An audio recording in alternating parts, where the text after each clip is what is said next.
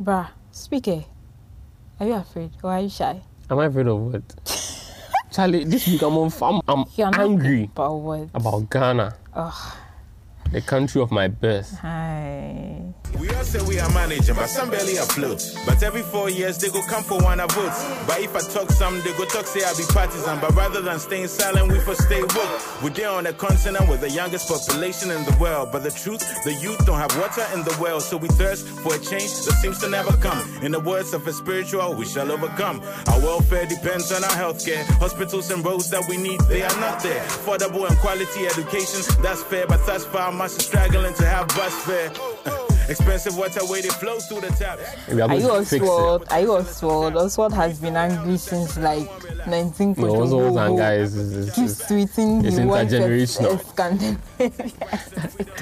It's intergenerational. Oh Oswald's my on God. Charlie. Manasiba, you're fixing the country today. Yeah. According to you and some people. By the way, good. Hey, am I coming to greet? You asking me? I don't even know what the time you guys are going to be listening to the podcast. Please. He doesn't know if he should greet two people. Yeah, but today is a day of an online demonstration. We are fixing Ghana. Yeah, Ken and his people are fixing Ghana. We are Can you imagine fixing that? Ghana.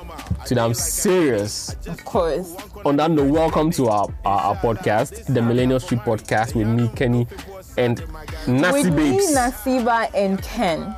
With Nasi Babes. Just in case you're not noticing the name. Nasiba and It's Ken. Nasi Babes. Nasiba and Ken. Okay. See, we are too old to be fighting over names. You know my name, use a Nasiba. And then I know your name, I use a Ken. And so welcome to our very, very, very fantastic podcast. Thank you for joining us once again. We appreciate that you join us every single week. And today, should I? Go ahead. Because you are like at the forefront of the campaign. I'm not at any forefront. And so like it would be very good for you to introduce.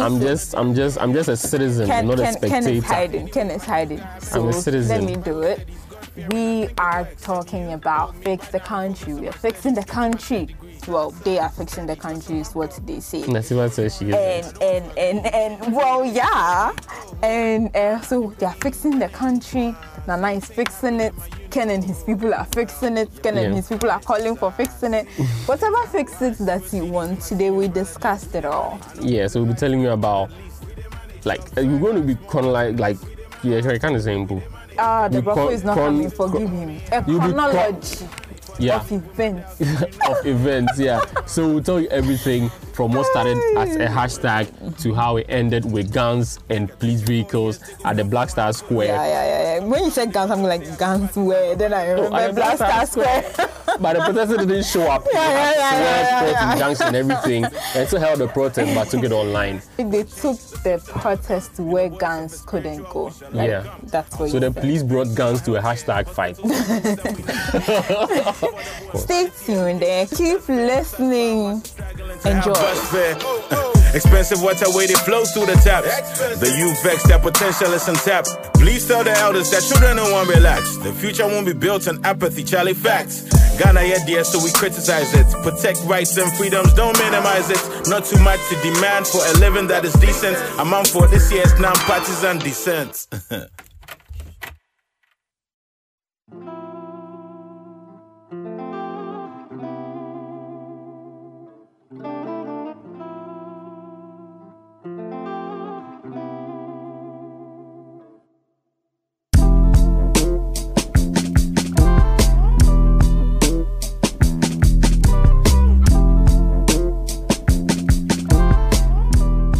For the first time in a while, it's just us.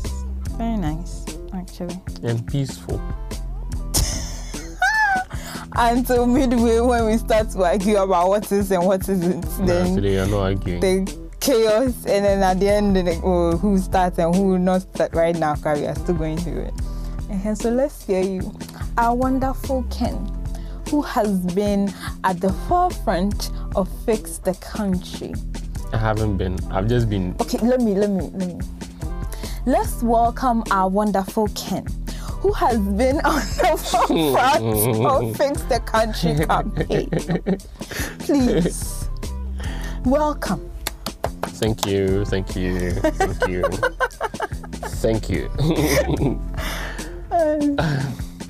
I've not been on the forefront. I've just been following what's been going on. You have not. Wait. Let me remind you. Like, you have not just been following. When did the campaign start? Monday, right? Sunday. Monday. It started Sunday, but like Monday, it started Sunday evening on the low, and then Monday, boom, it blew, and then Ken. I was home, like I woke up and then I saw the tweets, and then I saw Ken has tweeted a story. This is my contribution. What was the tweet again? I've forgotten the exact tweet, but then the message was that this is how like you can also do to support the campaign. So you had already done the story. Ghanaians take to social media to fix the country now. That was the opening section. And since then, any fix the country story, like you're on the beat, then tweets. Oh my God, you've done well. The activism we are doing is fine. I like that. Well, it's.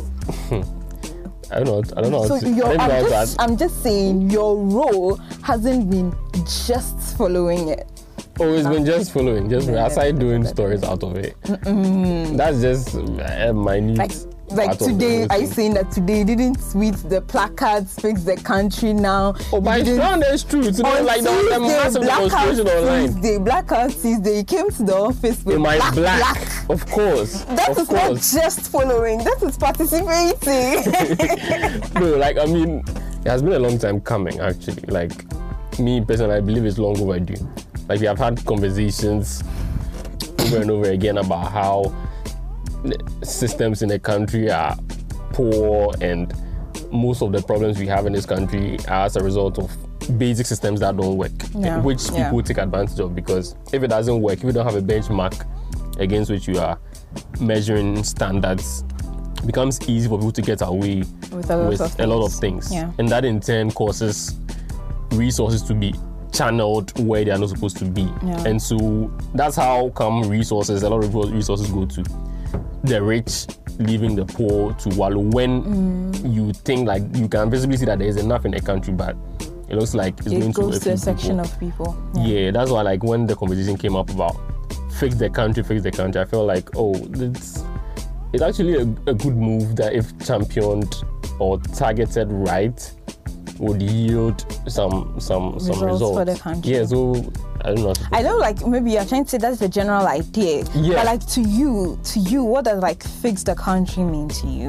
A lot of people have described it as a vague sort of protest. Statement, yeah. Yeah, we've heard arguments of people saying that you have to present a number of concerns where you feel like there has been some inadequacies and all that. But like personally, I feel like putting out that list means that it's easy for those in power or those running the system to point to certain things or look at a particular sector within which a particular item falls, and then pinpoint certain things that they have done in that regard and tell you that there's something ongoing in that direction.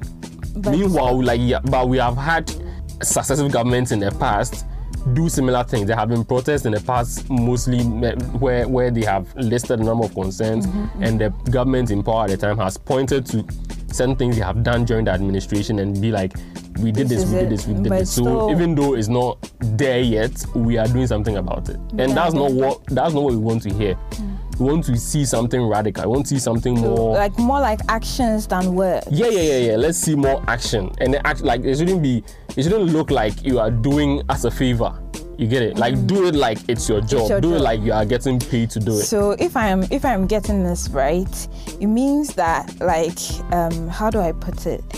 So no list, and as vague as some people might want to see it, the list might. Would you feel like, even like, let's say if some people put together a list, would you feel like the list would have some shortcomings? Because I feel like that's what, like, you can easily put together a list and forget, like, some things exist.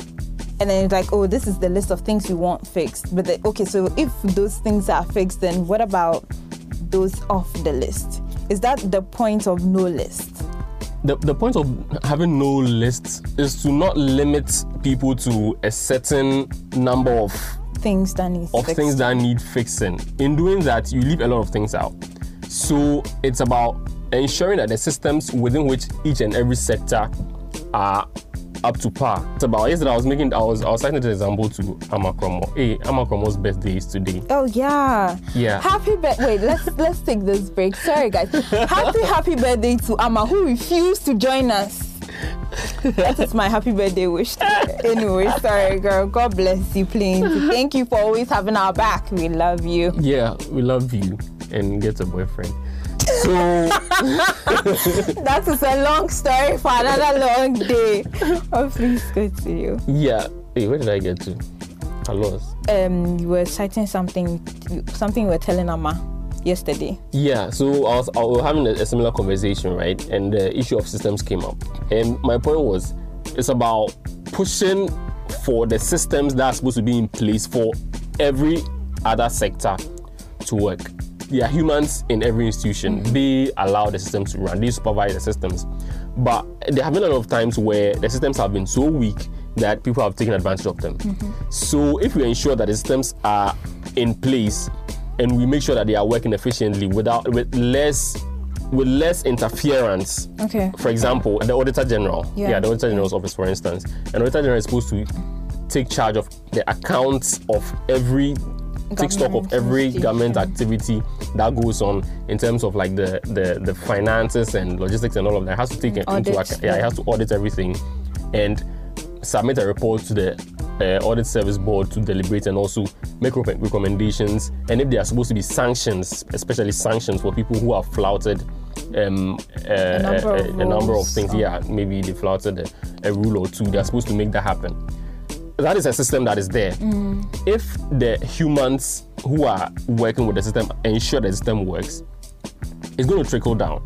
So a particular agency who has maybe awarded a contract or they have gone into something, and maybe when there's time for them to be audited, if they know that they have done some overruns illegally, because the person knows that all those in the value chain can be compromised, it is for the person to embezzle some of the funds or maybe keep some of the logistics in a certain corner for himself or anything, and like make sure that a person who is supposed to come to audit, he can, collude with the person and get away with it and maybe underreport what they are supposed to do, and that person also goes up there to the. Oh, okay. So, but wouldn't that I'm just playing the devil's advocate here. Wouldn't that fit into fix your attitude? That the counter hashtag that came up when the Fix the Country Now came up, where people are like, fix your attitude, and then you would automatically see a change in the country. So wouldn't like that statement fit in where like the people in the audit service and the people at the government institutions who are supposed to report to the audit service kind of like needs a change in attitude to make that system work? Yeah. I'll come to that point. Like I was actually driving at that. Okay. So I was talking about the fact that there will be some interference along the way until it gets to the Attorney General, the Auditor General. And then when it gets to the Auditor General, if let's say the Auditor General is not compromised in any way, the Auditor General has been appointed from a very neutral pool, which is supposed to be the case, because it's supposed to appoint somebody who is sort of has the capacity to fight corruption or to look into some of these matters as objective as possible.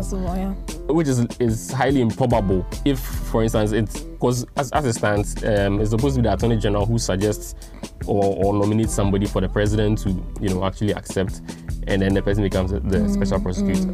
Did I say what are we even talking about? The Auditor General. So if the person is not as objective as the person is supposed to be, some of these things he may see it, but as long as the person is tainted or compromised in a way, the person will like to overlook it, because the person is like, okay, so even if I speak bad about this, it's the people who chose the people I was appointed by this government. So no matter the rot that goes on at the institutions, it's like I'll turn a blind eye to it because I don't want the bad name for the government. And that goes on to feed into the confidence of that manager at the lowest level where the accounting is supposed to begin. The person is actually emboldened to continue to do that because he knows he's going to get away with it. So if the Auditor General, looks away as if he hasn't seen anything, and all these funds keep going under the bridge, then we are suffering. Yeah, then we are suffering. That's how we are not able to account for a lot of things that we have. And these things, like that's like just one institution, example from one institution I'm giving. And if these things are perpetuated in different departments of the country, is losing a lot of money. So cumulatively, we are not getting anywhere. And that brings me back to your question of fixing the attitude. So let's assume that the Auditor General is selected from a very neutral pool, who everybody knows actually this one there, if you mess up with him, he won't forgive. He won't forgive you. It's not like he's not going to forgive you. He's just playing like by. He's doing his rules. Yeah, he's playing just, by the going by the system that exists. Yeah. So if he puts his foot down and it's like this, he's not going to allow some of these things to go under the bridge. That auditor that's going down to the company, the individual companies to do that, the person knows that this Auditor General is a no-nonsense guy. So if he goes to do any shady business with the managers at the level of the institutions, the local institutions, the government institutions, he's not going to deal with them with kid gloves. Anything he sees, he's going to report just as, because if the auditing time is due and there are some loopholes along the line and the Auditor General sees it, someone has to take the fall. Yeah. And nobody wants to be at the receiving end of that. In that way, everybody is forced sort of to go by the structures that are in place, because they know that from the top, the person at the top is going to make sure that someone answers for every shortfall that happens. And so no matter what your attitude is, whether you are somebody who has embezzlement as a hobby, as long as you know that the system is going to find you out, you will be forced to comply. Because it's not a family business. So if I'm getting you right, if the system works, the attitude changes. Yes, if the system works, it doesn't matter your attitude. You will be whipped in line. That's what it is. That's how come people have used this example throughout the week, and I think it's very instructive. That's why elsewhere, when you run the traffic light, you are given a ticket. Yes, you are given a ticket.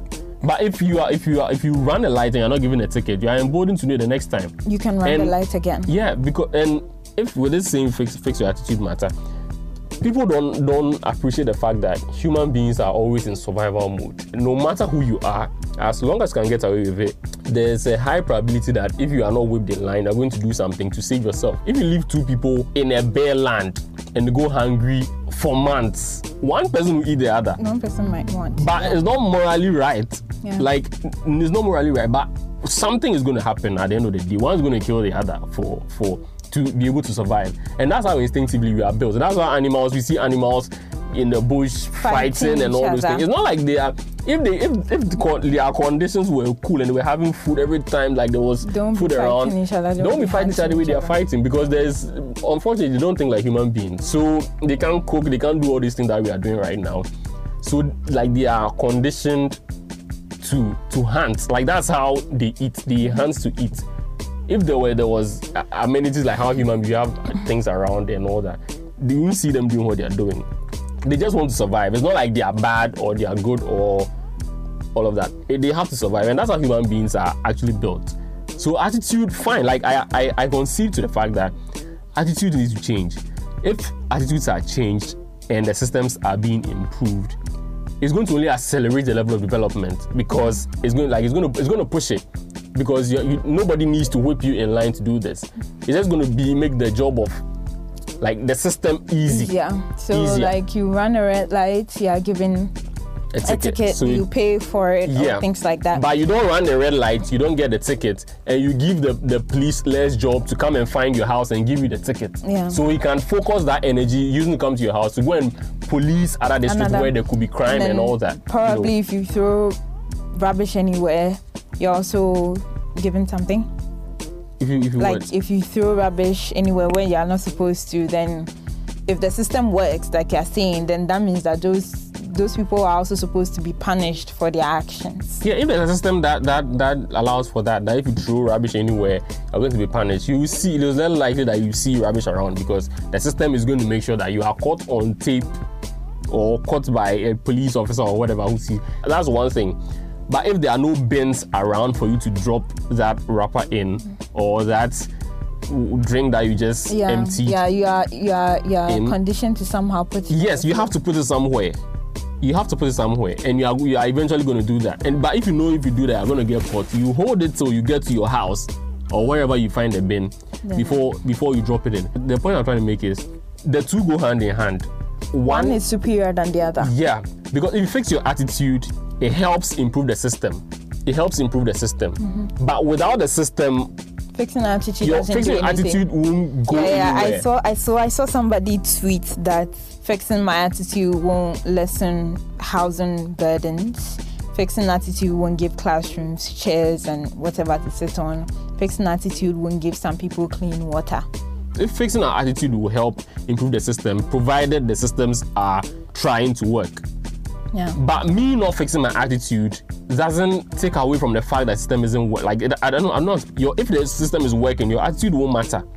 You still have to conform with and what when is you don't what conform, is. Yeah, and when you don't conform, you feel the punishment. And that's a way of teaching you a lesson, because you flouted a system which everybody is going by. All in all, I think it's a very it's a very good campaign. I think, to be honest, like, up to me, people wouldn't stop.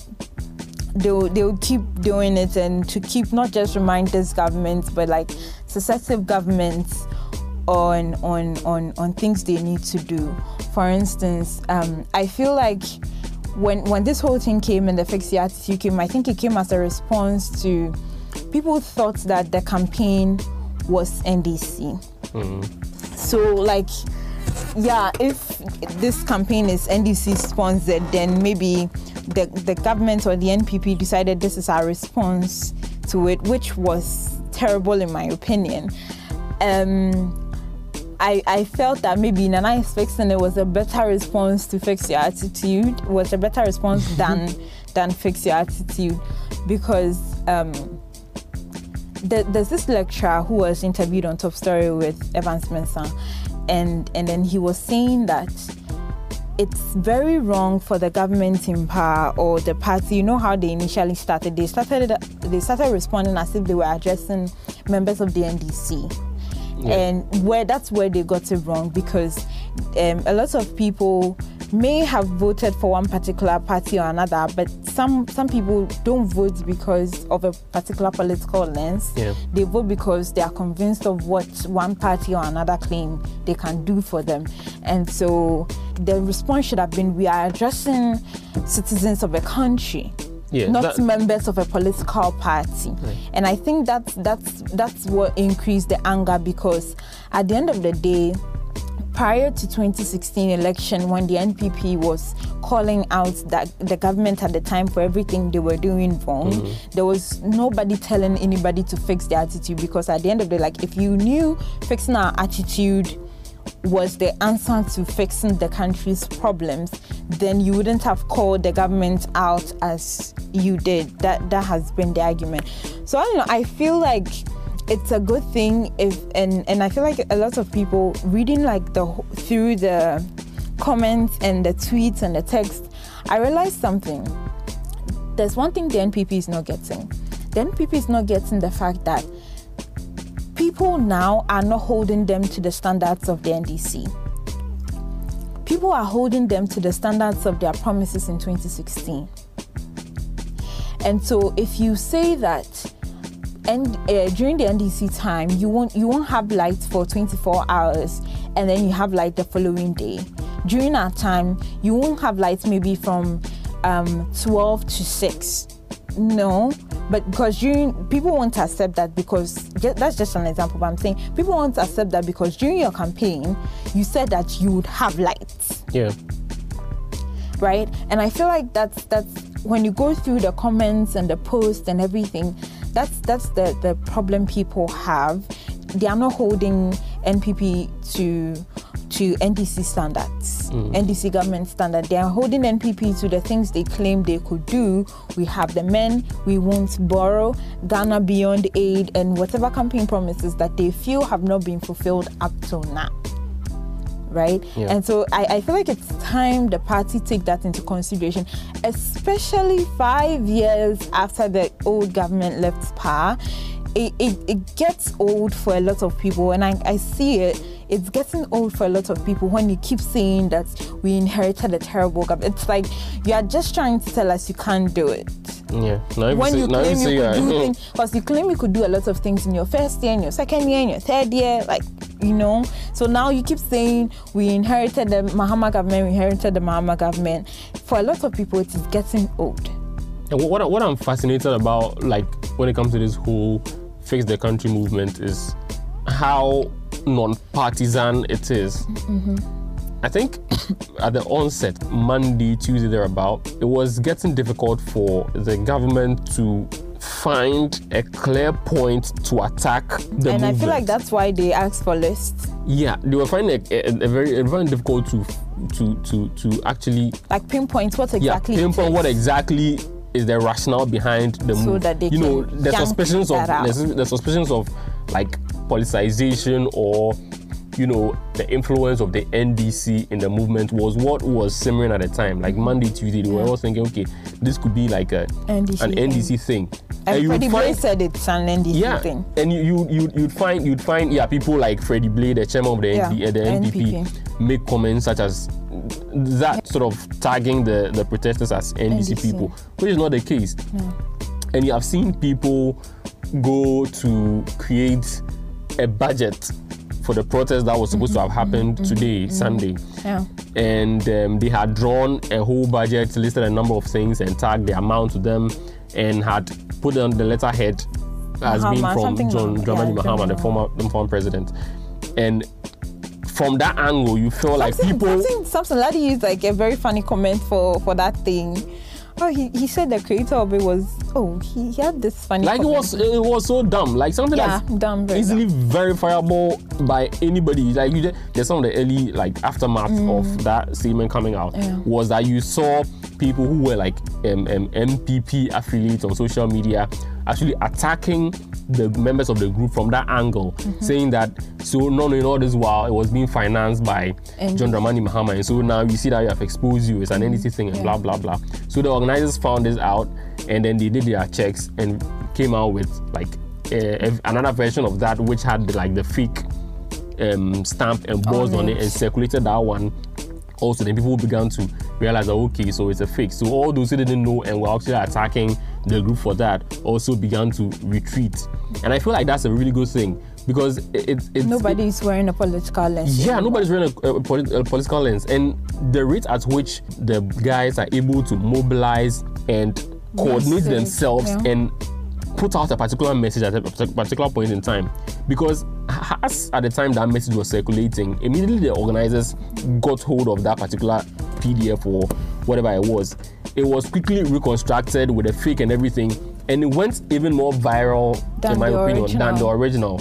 And I feel like it was wider. People even got that before they got the version. I feel like that should be a lesson to a lot of people who claim that activism on social media is not a thing. Exactly. Because it's because of these activisms, that's why we had the finance minister address the nation today at 2 or 3. Yeah. And social media goes a long way. It's through social media that we donate for people who can't pay for their health, their hospital bills because of one reason or another. It's because of social media that we catch criminals. I mean, I was on TikTok, lockdown, that lockdown TikTok was my thing. Lockdown, I literally just sleep at TikTok. And I was on TikTok, and this guy posted pictures of himself and his old friend from high school. They had graduated, old friend from high school, and then he texted and he's like, this was my first love and I've missed her, blah blah blah. Guys, TikTok guys, help me find her.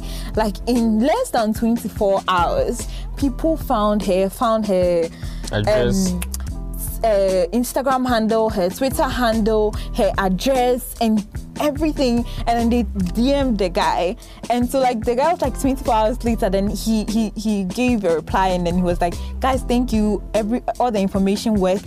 You found her for me. So like he shared like a conversation between them, and then when they later met, he shared like videos and pictures of them meeting. So I feel like social media can go a long way to do a lot of things for a lot of people. And so if these kind of activisms and cries starts on social media, I want like people to not just discard of it like don't discuss, like take it as serious as you would when nurses are on the street protesting, or doctors are on the street protesting, or whatever group are on the street. Just take it that seriously, because online it lasts longer than offline, right? Because 5 years from now, somebody can go and text, fix the country now, 2021, what was it about? And they can get the tweets, they can get the online stories, and those information can also propel another activism 5 years from now or 10 years from now. And this time the records are more glaring. Like you see everybody posting online. And that even brings me back to, this is exactly what we've been talking about on the podcast over the past season. Like last season, there were so many instances where we were marveled about the extent to which social media has done certain things. And SARS was one of them. The impact of social media in this generation of ours is very significant.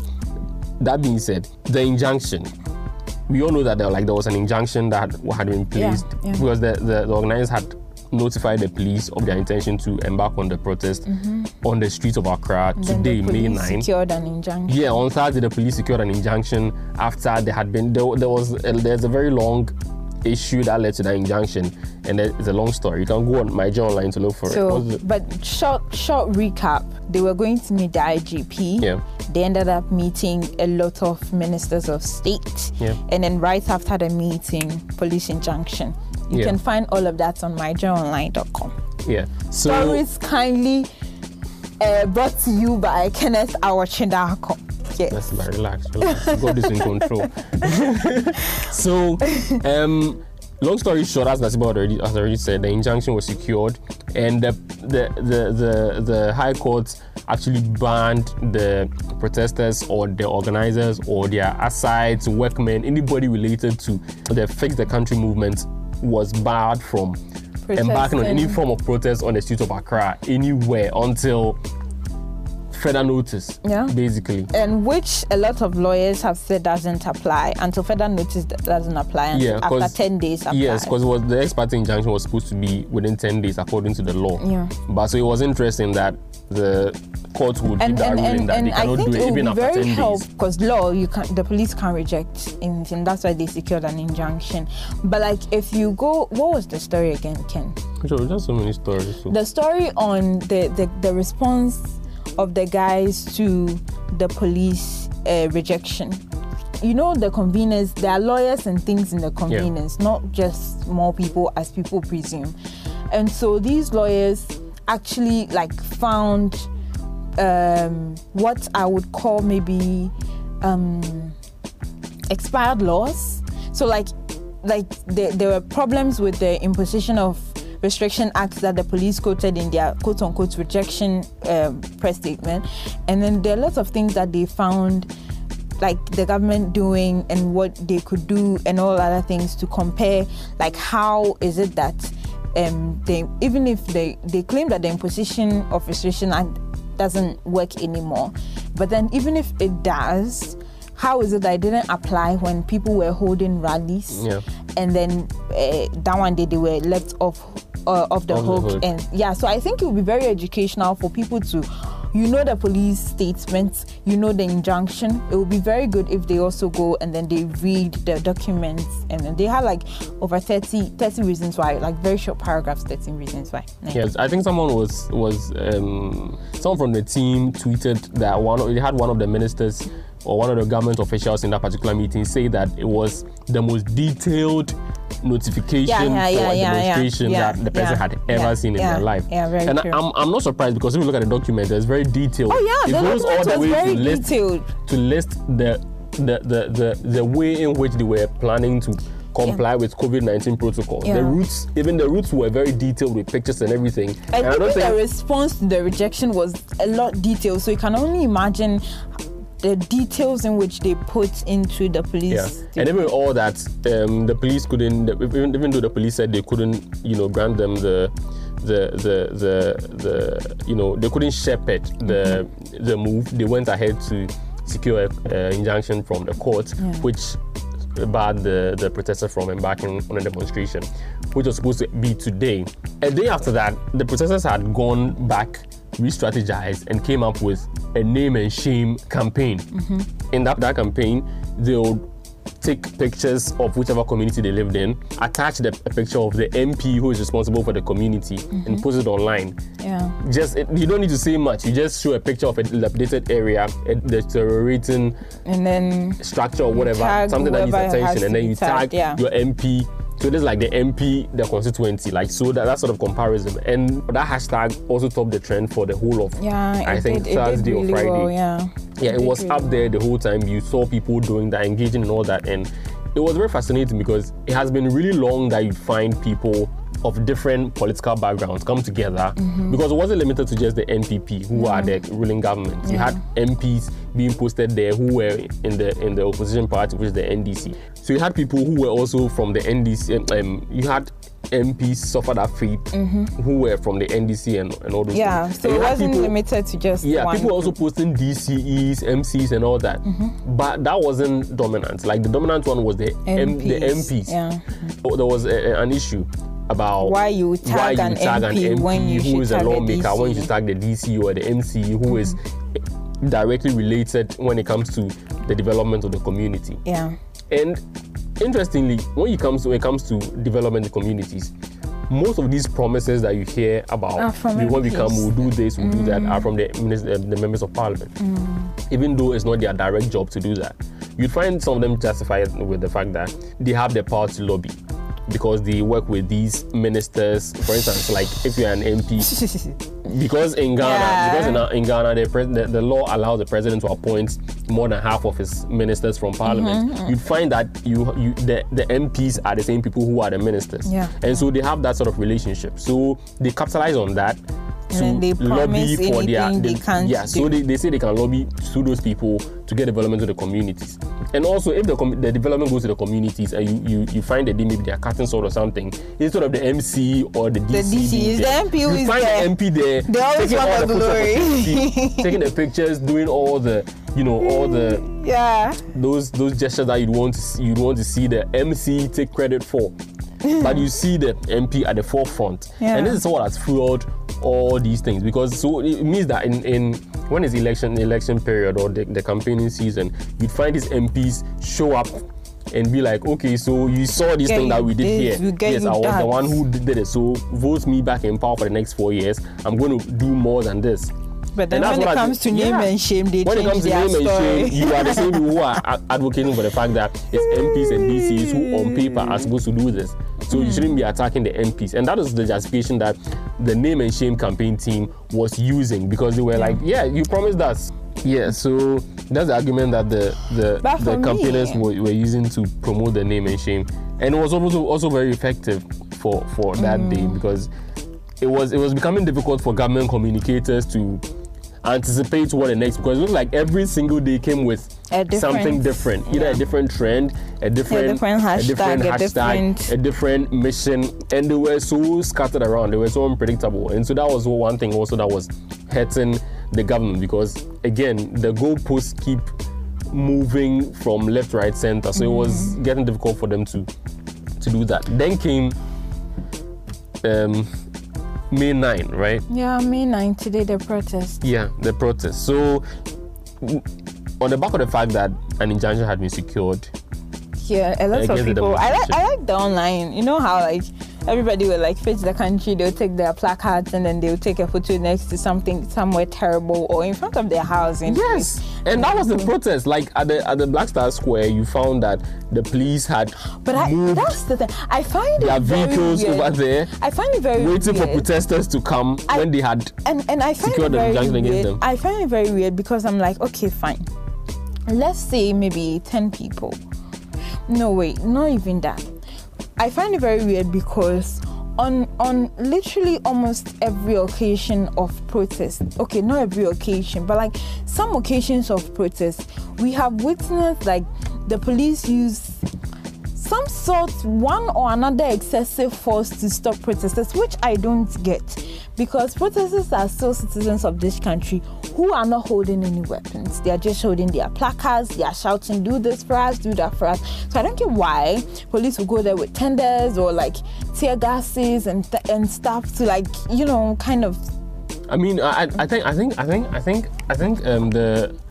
the level of uproar on social media actually got them to anticipate that the numbers are going to be huge if the campaign was or the members or sympathizers were to breach the law, the public order, the court's order.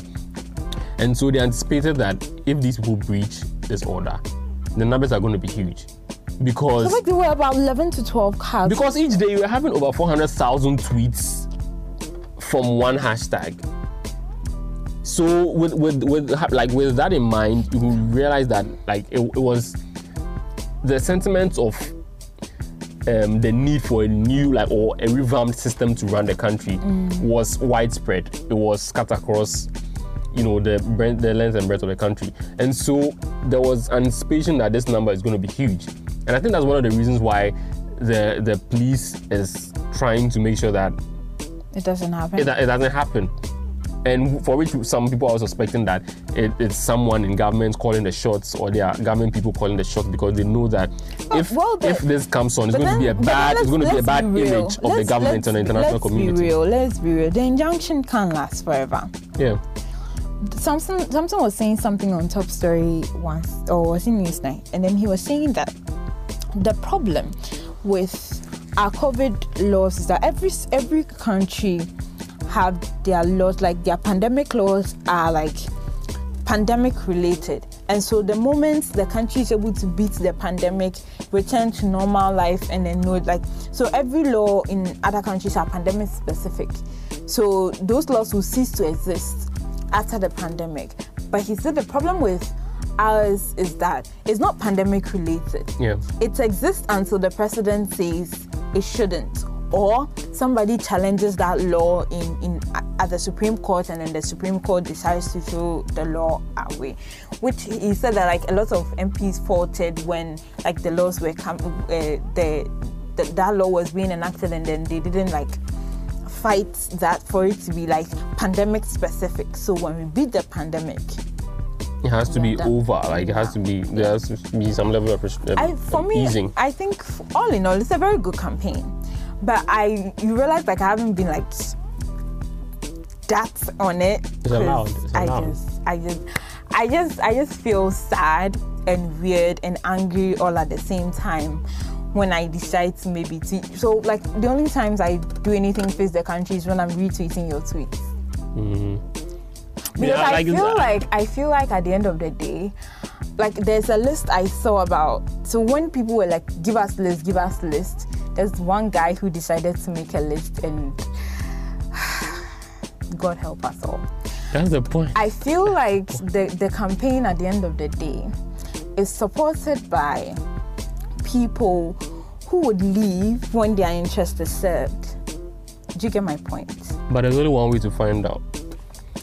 And I don't think I'm ready to, because I know that's what's going to happen. We have seen organizations or groups hold similar agitations in the past.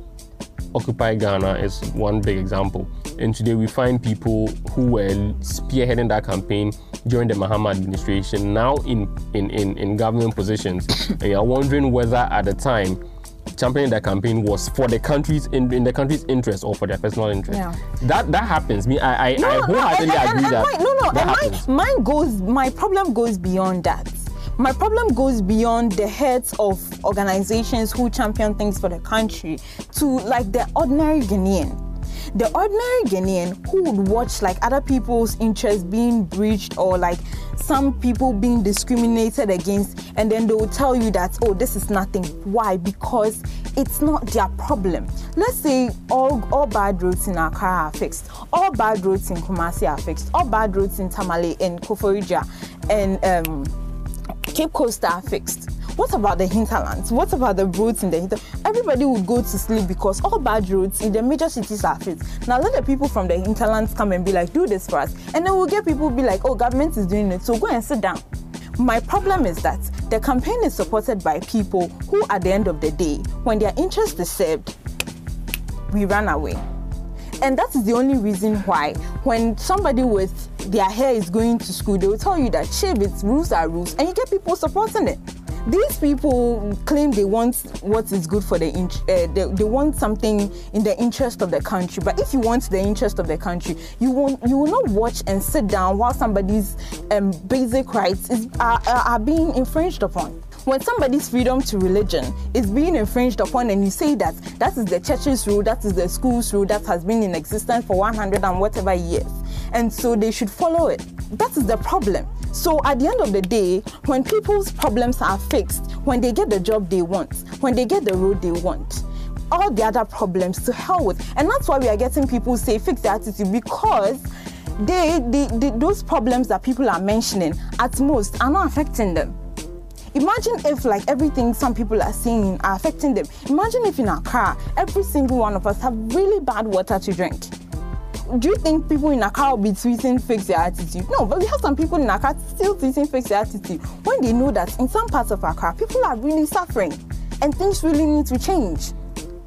So like I feel very weird when I'm typing fix the country now, but then I know that at the end of the day, this person, Carl Benjamin, like it's like I'm fighting for myself. So at the end of the day, why not just fight for myself and then go away? Because like I have seen like arguments from ordinary Ghanaians support like some of the most ridiculous things clearly they shouldn't be supporting. And all these things that they support go like hand in hand in either making the country work or break. And so if you're like doing fix the country now, but then on hindsight or not hindsight, you are supporting something that actually will also bring down the country. What do you think you are doing? That's why I'm saying that this fight is not about individuals. That's the crux of the matter. That some of these concerns that you are raising, like roads, all those things, and people having to support the opposite because, like you saying that somebody is just supporting the cause because at the end it's going to achieve something. The cost to be incurred by not participating or not pushing the agenda is greater than the cost that will be incurred. I still don't think why I should support it when at the end of the day a Rastafarian can go to some school because of his hair, or a Muslim girl is being told to go to your own school, quote unquote, or Muslims are being told build your own schools at the end of the day.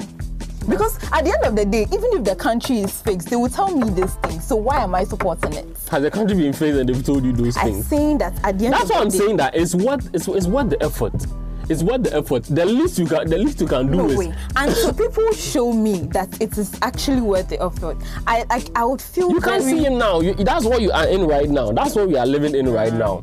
That's the system we are living in right now. You can't feel it. That's the whole point of people agitating, because everybody has their concerns, everybody has their difference, everybody has their prejudices, which may show along the line. But as long as you haven't gotten there yet, it doesn't mean that you shouldn't push for the cause, because you know that at the end of the road, maybe this thing may happen. During the process towards the end of the road, a lot of things can change. But like the process, a lot of things can change. That's one of them is today they're having the finance minister come to address the nation today. You haven't seen that the finance minister address the nation on a Sunday before. You haven't seen him for a long time now. We haven't even seen any address from any government department or agency or ministry on a Sunday. We haven't seen anything like that. You have to take this demonstration that was going to happen today for the government to arrange this meeting to come off, where the minister came to outline whatever the government thinks is doing for which The reason, government yeah, is. whatever the government is doing, for which reason they think that Fix the Country should be toned down a bit. Even though, for me personally, I think that there wasn't shit from anything that the finance minister came Well, to say. a lot of people, it. like somebody actually, I went downstairs, somebody actually told me, I feel like I'm listening to the things that they said during the budget. Yeah, it was like a reiteration of all that. Basically, I felt like I didn't need to hear all that shit because I've allowed the guys to protest and everything. But there's somebody who is out there who might have heard something in there that may have informed a choice that the person was about to make. I may not feel the impact of that particular speech because of maybe where I stand, but somebody may have benefited from it. There might have been some vital information somebody needed, which the finance minister provided him, which is going to inform a decision he's going to make, which is going to improve his life, maybe business-wise or something. These are some of the actions that we are looking at. The government is also saying that they are going to have subsequent addresses along the line, in line with this same Fix the Country thing. There's a lot of things that can change along the line. This is just the beginning of the movement. This is a week. No, like I told you, no, wait. When we started, I said it's a very good campaign, didn't I? Yeah. And I said it's yielding good results. I'm not doubting that, but I'm saying that for me personally, it is difficult for me to join when I see the things I see around me. I'm not saying it's a very bad campaign and it's not a campaign worth joining. Far from it. That's not my argument. My argument is that personally it's difficult for me to join the process when I know that currently when we are all fighting for the same thing, somebody will go somewhere and join a fight that is against me or against somebody else or against, like, do you get my point? Right? And so That's what I'm saying. Those things happen. And those things happen, and because those things happen, it's very difficult for me to actually holistically join the campaign. For me, it wouldn't have mattered if it was just a few number of people that were going about saying that. But then when you see a lot of people say the same thing, they're like, are we really okay? Are we really going to be okay in this country? This kind of conversation has been going on in the country for a while. Just that it has been NDC and NPP. You get it? One of the reasons why we are unable to tackle some of these issues is because of the politicization. And this time, these people have their own followings, they are very large followings and everything. Yeah. And then there's this new crop of people who are not affiliated to any of them pushing for this agenda. Some of these things they are talking about are the same things that the government say when they are in opposition. But they are not taken seriously because they are tagged politically. I feel like this is an opportunity for anybody or a platform for anybody who has any concern to join and help amplify. The reason why it makes it easier for anybody who joins in to sort of put their case across is because now they are the numbers are there. And in this country, a lot of things are it's a numbers game. Yeah. A lot of people are there who are supposedly not affiliated to any other party, who are ready to take into account the views of every single individual in the group. For which reason, there is not even a list of things that are supposed to a list of things that the government is supposed to look at and change. Which means that it's a whole systemic approach that they are taking. It's a call for an overhaul of a system. And overhauling a system. Listen. Overhauling a system means everybody is coming with their ideas about things that need changing, which is going to be the final product. That's the end result. We need the country to change for the better. If you say to change for the better, doesn't mean to be like Nigeria or to be like our counterparts in Africa, a very high standard. And having a high standard means we know the countries that have very high standards development and all that. There are people who have been very objective and constructive in their thinking. And that is exactly what we want. And so we want this is a group of individuals who are taking into account every positive thing or every idea they have had about a very objective society where conditions are favorable for people to achieve their dreams. And having that means that is about having everybody else on board. As long as you're not politically tagged or not having a political motive, you are welcome on board. At this point, there's no list of things that the government is supposed to address. There's the opportunity for concerns like this and many other ones that haven't been amplified the more to be factored in. It's not like it's just a movement of people shouting and saying that they want this to be done, they want this to be done. Absolutely. Yeah, so this at this point, when some progress is made, that's when some of all these concerns are going to be factored. Maybe probably there's going to be a document at the end, but at this point, that hasn't happened yet. It's still gathering momentum. And all these concerns getting in there help to gather that momentum. So it's even better that it's still gathering more people. And it's good that we people like this sentiment that I've just raised. If people like you are part of such a movement, they're able to. You're laughing. I am laughing because I feel like I get your point. You are making a very fantastic point, and I won't throw any of it aside, but I think you're not factoring in how difficult it is for me to. For me, it goes beyond, okay, this is the rationale, let me join. Right? Remember the list I told you I saw? One of the things in it, I think Cornelis retweeted it. So Cornelis is one of our friends. He's been on this show. He was on last season when we were talking about shooting your shot and not attacking the people. Yeah, you can look for that episode. But Cornelis retweeted it, and it had something. Cornelis is a very big advocate, human rights stuff advocate. And so one of the things that had on it was it had something about LGBTQ, something about banning LGBTQ. Yeah, I think I've seen it. And so he was like, wow, see, these are some of the things that kind of removes the purpose of the actual campaign, because if you're advocating, that's what, I said before, if you're advocating for less fixing the country, and then you clearly go and so you're on Twitter, fix the country, and then name and shame, and then whatever, and you're there, and then you go on Facebook, and then you see a post and you're like, oh, these people, here, they're not important, so leave them alone, and it's when I see that, it's very difficult for me to put myself in it. I saw that tweet you're talking about. It was posted by one. I didn't even Ghana Youth Social. I got to the second name on the list, and I just moved on. You realize that if you go below that tweet, you see a barrage of insults or attacks at the guy. And most of those insults were from people who were championing the Fix the Country cause. I actually belong to a platform where that particular post came up, and that platform has a lot of. It's basically the convergence point for people who are championing the Fix the Country agenda. And that post showed up there, and it was agreed. You want to say that you are just following? Forget about that. The guys were like, "What the fuck? Where did this come from?" Because there hasn't been an agreement that there's. Yeah, there should be a list. Yeah, there has been a list. Not to even talk about the fact that there was a portion in there eliminating the rights of LGBT in the country, and that was totally absurd.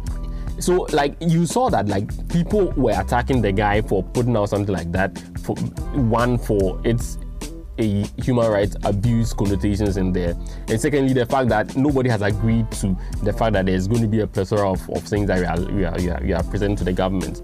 And so those are some of the things that will fall through the cracks. But it doesn't mean that chancing on those things means that you should give up. Oh, absolutely. But then chancing on those things, it means for what they mean for me is that there are still very I want to use a very good word so that people come and cheer me.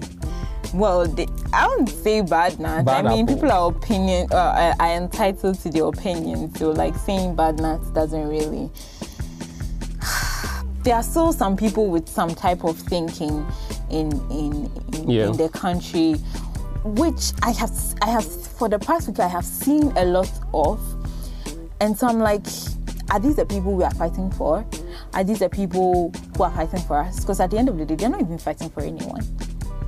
A lot of them are just joining for joining's sake. Some of them are also joining. For me, until I feel like there's been a change somewhere where people don't move from Twitter supporting Fix the Country to Facebook clearly commenting in a way that infringes on some people's rights or discriminates against some people, or like maybe insults some people, or like throw away the concerns of some people. I think it's also a good advice for the organizers of the or the conveners of the Fix the Country movement. I think that your Fix the Country is more important, and then somebody else is come like Fix the Country and then bring some other ideas, and you think that maybe those things are really not important. Yeah. So those are very genuine lessons that have to be learned going forward in the movement. Activism has to be more targeted. It has to be well coordinated, because the whole idea about being like advocating for something is about wanting like a very radical change. A radical change has to be hard-hitting. And being hard-hitting means that you have to get your priorities right. You have to get everybody whipped in line for a particular cause. That's the only reason, because you know that, as we already said, it's a numbers game.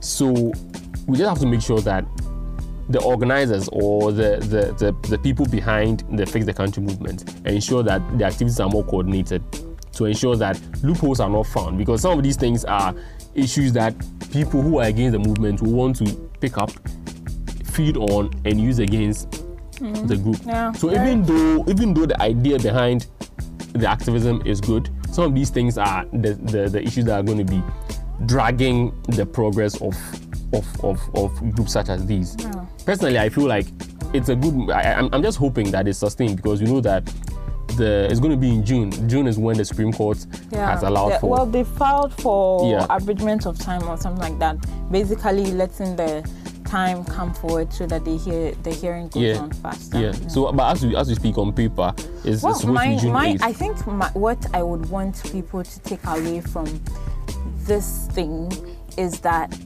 social media activism shouldn't be brushed aside just because you think it's social media and won't make as much impact as a let's go to the Independence Square thing would be. Because at the end of the day, even though today people were not on the ground, people were still in their homes with their placards, taking pictures, and then we still had the Fix the Country tweets on Twitter.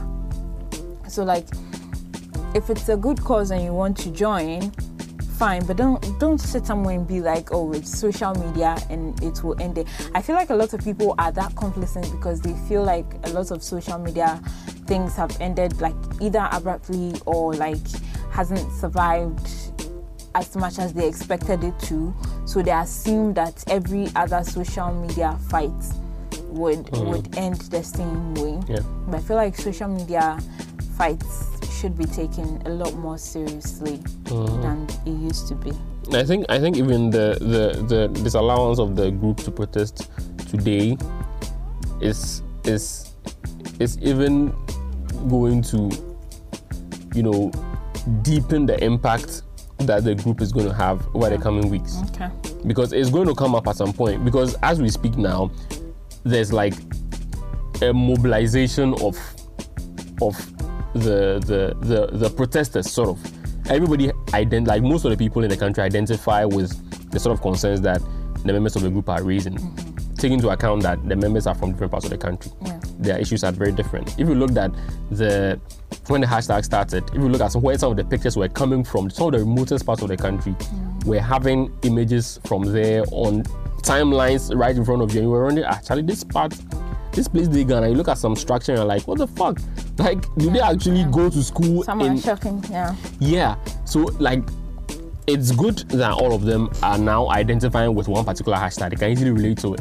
So that means that it's easier for them to be mobilized when it comes to like a physical protest or maybe a move that the group agrees on to go on in different parts of the country. Yeah. It's easier for them to coordinate all those things. And those things go a long way to make bold statements, as far as the government is concerned. So, and the government, that's what like governments are afraid of. If the people mobilize, like it's like a different ball game, and so it keeps them on their toes. And I think that we should continue to do that. And the Fix the Country guys should take advantage of the numbers that they are growing and push for a cause, and not be detracted by some of these small things, some of these petty fights that we have seen break up a lot of groups. If you are ready to start a cause, you should be ready to fight. Yeah, you should be ready to fight. Yeah. So as long as they have started it and seen it through, at least for today, even though there wasn't a physical protest, I think the online protest did even a marvelous job than what a physical one would have done. But I'm just praying that the momentum is sustained and going forward, something good will come out from this. At least the country must be fixed. We'll see how that goes. They should really take advantage of the numbers. Else, if it falls through, a lot of people will be like, see a kind, Uncle Baby. Uncle Baby. Wait, see a kind. How? What to say a kind in English? We said it, or I told you so. It wouldn't go anywhere. Yeah. I told you so. We don't want any I told you so's. Exactly, we don't. Yeah. You don't want any I told you so's. A lot of people are anticipating I told you so's. Well. So if you fight well, then they don't get to say they are I told you so's. Let's hope that doesn't happen. I know, right? So, a luta continua.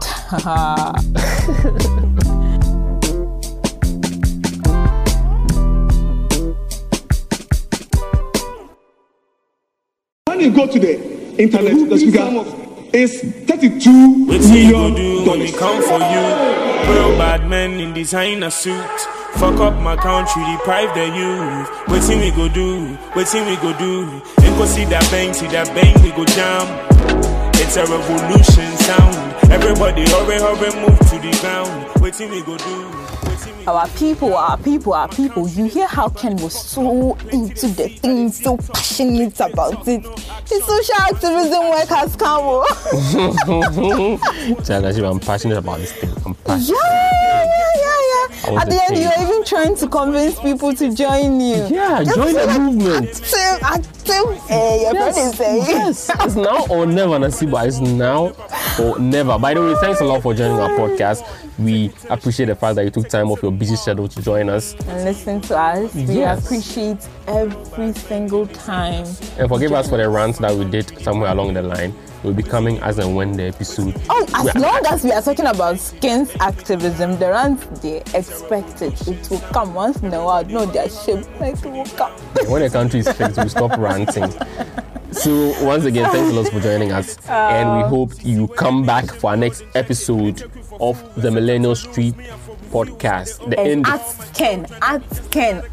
Ken, to make sure that our next episode comes very, very early. Thank you very much. I wish Ken on Twitter at VKennethDarko, right? Yeah. At him, pa. And also you can reach Nasiba on it's Nasi.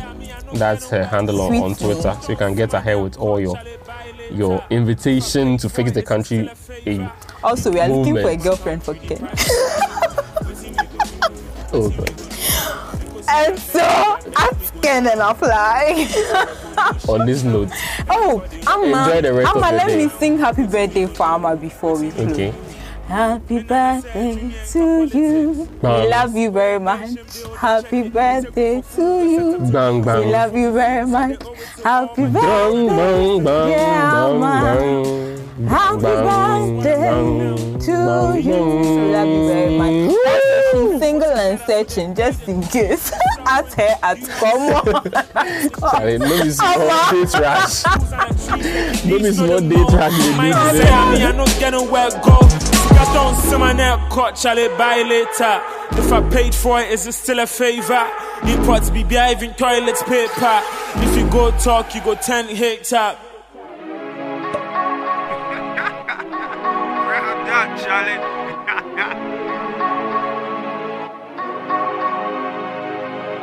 I know they know make you hear. I know they know make you see. The country nigga join with them be said. Download exclusives from hitsgh.com.